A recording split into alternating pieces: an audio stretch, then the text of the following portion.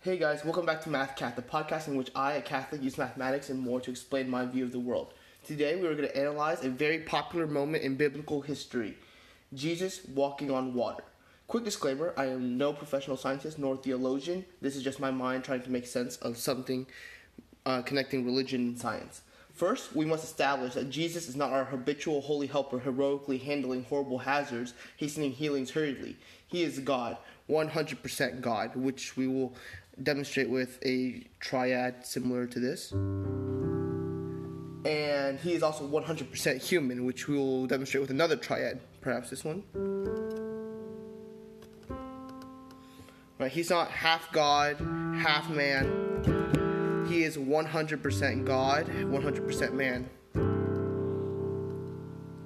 But it is easy for us to say, well, since he's God, he can do whatever, so there's no need for scientific analysis. But I believe it is in our best interest to dive deep, pun intended, in our analysis to take a walk on the wet side. Jesus' famous walk on water can be read from Matthew 14:26-30. When the disciples saw him walking on the sea, they were terrified and said, "It is a ghost." And they cried out in fear. But immediately Jesus spoke to them, saying, "Take courage, it is I. Do not be afraid." Peter said to him, "Lord, if it is you, command me to come to you on the water." And he said, "Come." And Peter got out of the boat and walked on the water and came toward Jesus. But seeing the wind, he became frightened, and beginning to sink, he cried out, "Lord, save me." Immediately, Jesus stretched out his hand and took hold of him and said to him, "You of little faith, why did you doubt?"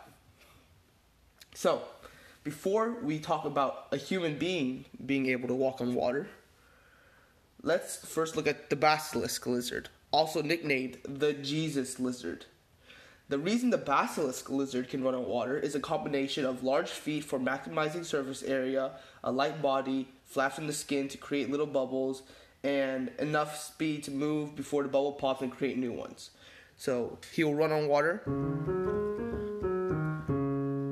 without falling even though they can't swim, they run on top of it so they move faster. But for humans, since we do not move fast enough relative to our surface area of our feet and our body weight, we would fall down from the water, which I represented with the black keys, underwater, which I represented with the white keys. So it'll be more like this. And we have dissonance between the adjacent keys. In order to stay above water, we need to move much faster or have some high-tech clothes and shoes. Since clearly 2,000 years ago, they didn't have that kind of technology, since we clearly don't have that technology anymore, it would be safe to assume Jesus was not wearing a high-tech swimsuit. Jesus is described as an average person in the Bible. In other words, he was no earth king like David, nor a beast of a man like Samson, but the ultimate underdog, underrated, underlying, underneath, until unique upbringings understandably unlocked the unforeseen, undermining utmost urgency.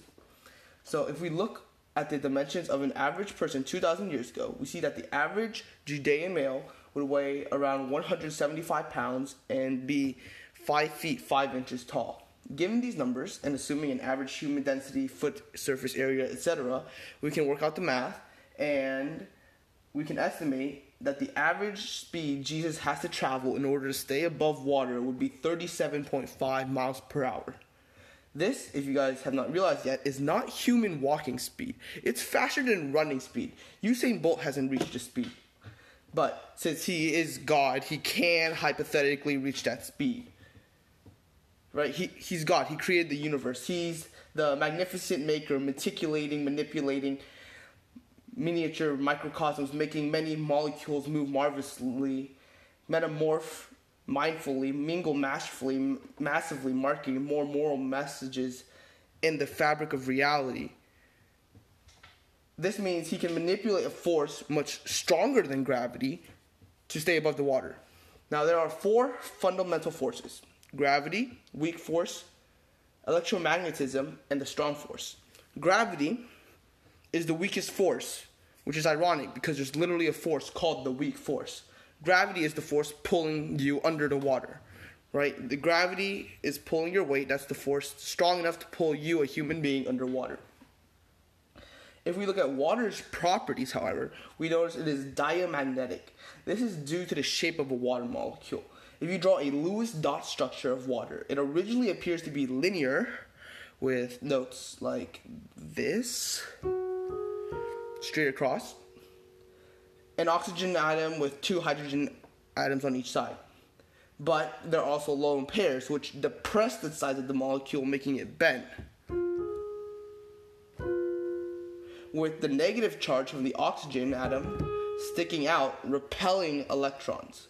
This illustrates that pure water is already, in a way, magnetic. But this body of water is not pure. There are salts and minerals dissociated in the water.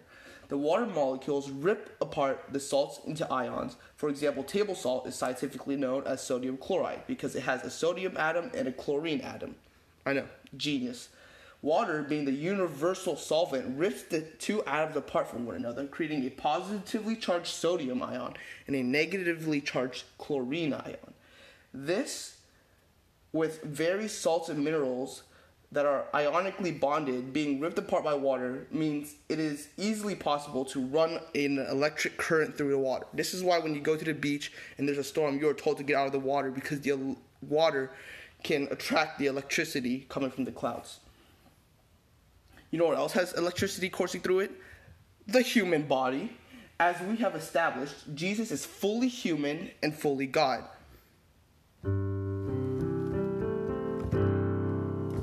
From earlier. This means Jesus, being God, can take full advantages of the nerve and electricities running through the human body, manipulate it to create a field of sorts, allowing him to run or walk on water because his electric current is being repelled against the diamagnetic water full of charged ions. This also explains how Peter is able to walk on water when trusting Jesus because, as we know, Peter is not divine. He is just human. I'll repeat Matthew 14:29 through 31, the second part. And he said, "Come." And Peter got out of the boat and walked on the water and came toward Jesus. But seeing the wind, he became frightened, and beginning to sink, he cried out, "Lord, save me." Immediately Jesus stretched out his hand and took hold of him and said to him, "You of little faith, why did you doubt?" Originally, Peter had trusted Jesus, but then sank when he was frightened. Jesus then pulled him up, questioning why Peter doubted. The busy bee's brain buzzing brought the boy's body below beneath the boat's bottom base, but brotherly buttress built a bigger, better, Brobdingnagian bedrock between both buddies.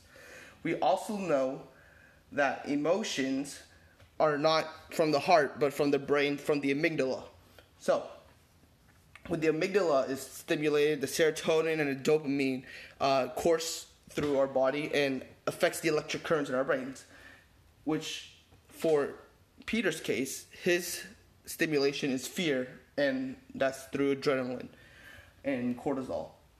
This means the neuroelectric currents coursing through Peter did not align properly in order to create that magnetic field he originally had when he fully trusted Jesus. And because his brain activity messed with the electric currents, he sank in the water. Does this mean Jesus, the King of Kings, managed to perform one of, if not the most well-known miracles in history through manipulating the nerves in his fully human body with his godly power?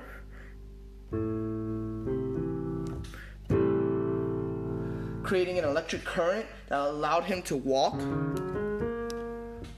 on the diamagnetic water.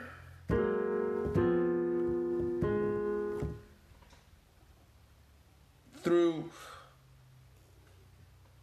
some magical Star Wars force field? Probably not. I know that was a long, overhyped premise for such a short conclusion, but I find limited line lengths lack life, like Lonely Lands, limboing laughable literature, lyrical leftovers, lampooning lore, losing lovable luxury.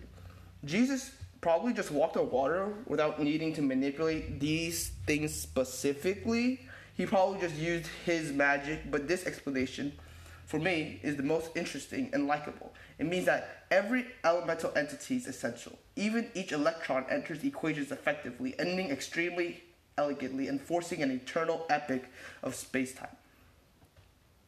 On Thursday, I will upload the first installment of a new series, Bib Liddy, and the first episode will also be connected to this, Walking on the Wet Side. I also have a secret word in this episode, so rewatch and try to analyze and find it. Email mathcath1729@gmail.com once you find the answer, and feel free to also propose questions and topics for future episodes. God bless.